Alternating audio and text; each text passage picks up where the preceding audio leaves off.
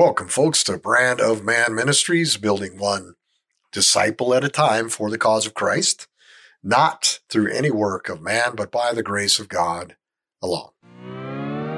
I'm Pastor Will Hunsaker, and today we begin Season 3 of Open Your Bibles with the continuation of Paul's letter to the Galatians, beginning in chapter 4. Now let's do a quick recap of what we have learned up to this point from Paul's letter to the Galatians. We know that this letter was to all the churches in Galatia, not just one. So it's a circular letter. It's meant to circulate throughout a region. It was written by the Apostle Paul, who planted the first church in Galatia, a region we now know as Turkey. We know that Paul was appointed as an apostle, an emissary sent out to the Galatians by the risen Christ, specifically by him, not by any other apostle. The reason for this letter was to push back on those who were teaching a false message of Christ to the Galatians. It was a weak and perverted gospel. As far as Paul was concerned, it wasn't even a gospel at all. So Paul refers to these folks as Judaizers. They taught that you were saved by faith in Christ, and that's the key word. They taught that you were saved by faith in Christ and obedience to law and tradition. So consequently, the theme of Paul's letter stresses that we are saved only by God's grace through our faith in Christ, never by any work of our own. Our work doesn't even make us righteous. It is but filthy rags to God. We simply cannot earn God's grace. He gives it freely and at his good pleasure because he alone is sovereign. Now, in chapter 4, we find Paul continuing his argument, his reasoning for the superiority of God's grace over the work of man. He really can't get too much of this. But this time he's going to do it from the point of view of the Jews. So here's the words of Paul. We'll go right to the text. Think of it this way, Paul says. If a father dies and leaves an inheritance for his young children, those children are not much better off than slaves until they grow up, even though they're actually owners of everything the father had. They have to obey their guardians until they reach whatever age their father set. So there's a condition there. And that's the way it was with us before Christ came. We were like children. We were slaves to the basic spiritual principles of this world. But when the right time came, God sent his son, born of a woman, subject to the law. God sent him to buy freedom for us, who were slaves to the law, so that he could adopt us as his very own children. And because we are his children, God has sent the Spirit of his Son into our hearts, prompting us to call out, Abba, Father. Now, you are no longer a slave, but God's own child. Since you are his child, God has made you his heir. That's Galatians 4, verses 1 through 7.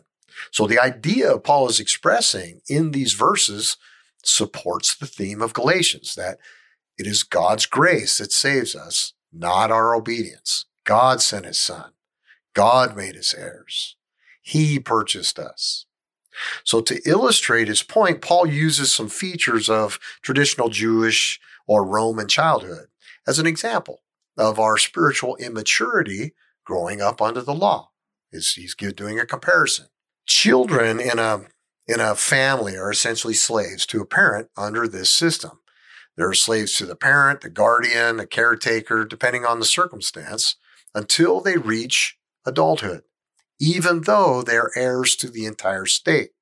Note what Paul emphasizes in verse 2, pretty much the same thing. He says they have to obey their guardians until they reach whatever age the father set. That's a definitive statement.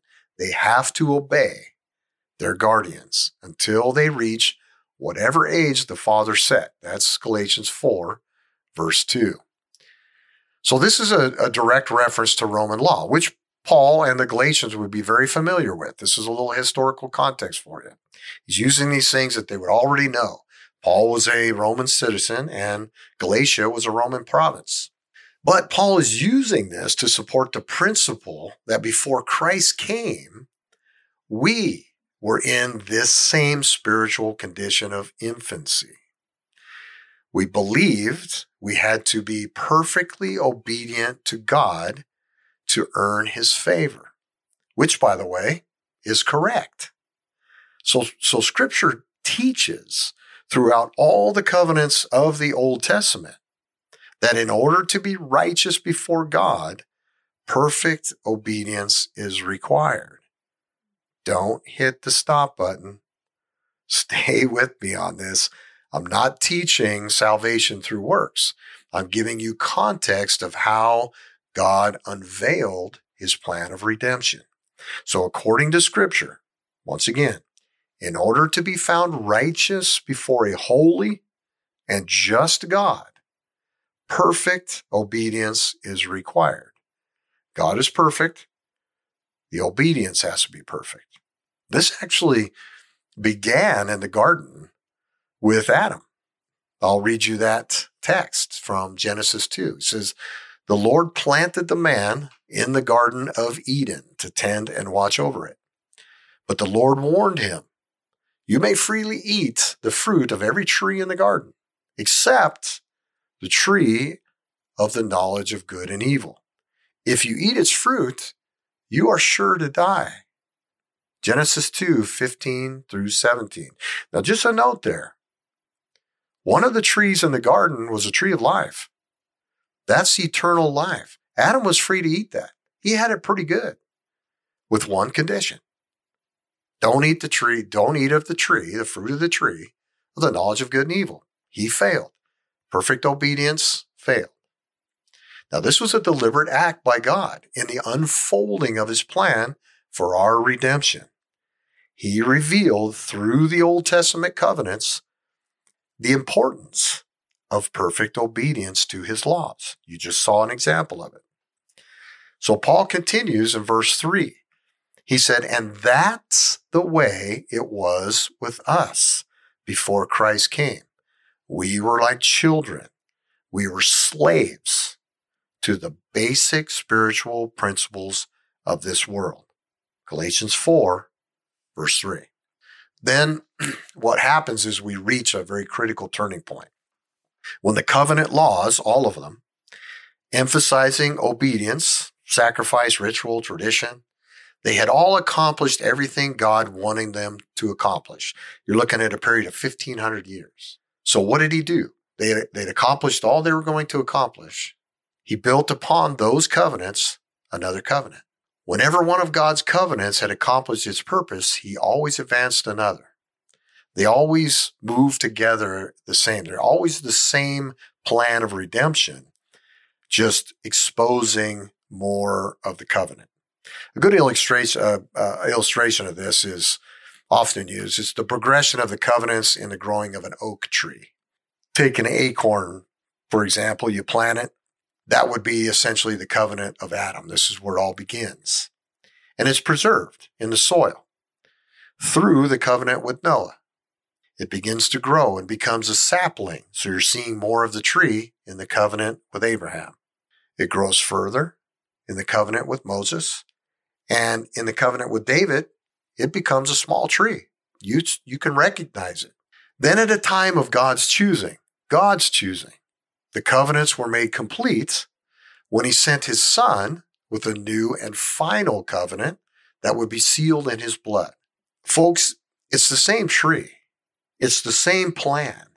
It began as a young, immature acorn and now is fully grown as a mighty oak in Jesus Christ. Same tree, same plan, just exposing more and more as it goes along. Jesus made this same point very clear during the Passover meal that he shared with his disciples just prior to him being crucified.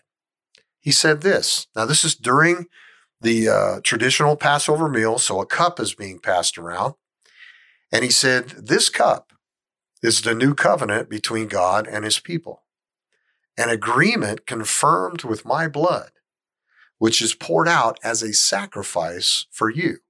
That's Luke 22:20. So we're moving from the infancy that Paul uses of the old covenant laws to the adulthood of a new covenant of God's grace, which is superior. So Jesus, his coming was not random, or was it impetuous? Instead, his coming was right on time. God's plan was exactly where he wanted it. The covenants had run their course. The Roman era had brought relative peace to the world. They called that Pax Romana, the peace of Rome. Roman military power controlled the land and the sea. People could travel with ease and relative safety. The Greek language spread throughout the known world, simplifying communication and trade. Along with this came an abundance of new philosophies and religions, causing a widespread spiritual hunger and thirst for something genuine. Then we read Paul write in verse 4 that God had already decided this would be the time. Paul writes, But when the right time came, God sent his son, born of a woman, subject to the law. That's Galatians 4:4. So God sent the second of the Godhead into the world to face the same temptations we all face. And he was born under the law that had been established through the covenants that only he could keep in perfection.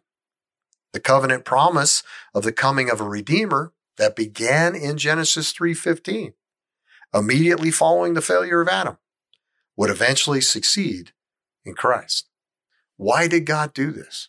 Because of his grace, which is superior to everything. Paul writes in verse 5, God sent him to buy freedom for us who were slaves to the law, so that he could adopt us as his very own children. Galatians 4, verse 5. Each believer is an heir to the promise God gave to Abraham by a covenant that through his seed, all the nations would be blessed, all the nations of the world. No matter if you're a Jew or Gentile, regardless of law or tradition. And what is this blessing? What will we be blessed by? It is an inheritance as heirs to the kingdom of God, sealed with the Spirit of Christ that indwells all who believe. And Paul finally continues, and because we are his children, God has sent the Spirit of his Son into our hearts, sealing us, prompting us to call out, Abba, Father. Now, why did God send the Spirit of his Son into our hearts? Because perfect obedience is the only way to be righteous before God. His obedience was imputed to us. And the covenants show us that we cannot obey his laws perfectly. So we have been sealed with the Spirit of Christ into a new covenant with God. We have entered a new covenant, a new agreement, a new oath with God through faith, whereby his grace, his Son purchased the righteousness that we could never attain. And he did so with his perfect obedience. So you can clearly see in these verses today that Paul's argument is directed at those who once followed Jewish law and tradition. They're now disciples of Christ, heirs to the kingdom of God, and claim a close personal relationship with the Father. No follower of Christ or tradition as a means of salvation has this kind of relationship with God. Because the relationship Paul refers to is built on the foundation of our redemption through God's grace and not our works. This is very important for us today. Very important. Paul emphasizes that the believers in Galatia and all believers today are no longer slaves to laws, rituals, or traditions, but heirs to the kingdom of God because of the perfect obedience of Christ. So yeah, you're saved by perfect obedience, but not your own. Law and tradition, folks, are mere reflections of spiritual childhood. Grace is the progression into adulthood. Why then would an adult revert back to being a child? God has sent his Son to bring us the gospel. The euangelion, that's what it means in the Greek. The good news, it means, from God. Do you know what that word was typically used for? Euangelion? It's a Greek word. Runners used it returning from battles of ancient times with news that the king had won. It was a declaration of joy. The battle was over. The king was victorious. This is the good news, the euangelion, the gospel that God sent to the world in Jesus Christ. We're made righteous through him, nothing else. So when we proclaim the gospel, when we preach the gospel, when we evangelize, we do so as heirs to the kingdom of God because the kingdom is here. The king has won. The war's over. How do we know? Because God's grace is far superior to any work of man. Thank you for listening. And may the Lord bless you and keep you. May the Lord's face shine on you and be gracious to you. And may the Lord look upon you and bring you peace. Next up on Open Your Bibles, we'll take a brief look at Galatians chapter 4. This time verses 8 through 11 with Paul's argument for the superiority of God's grace as it relates now to the Gentiles.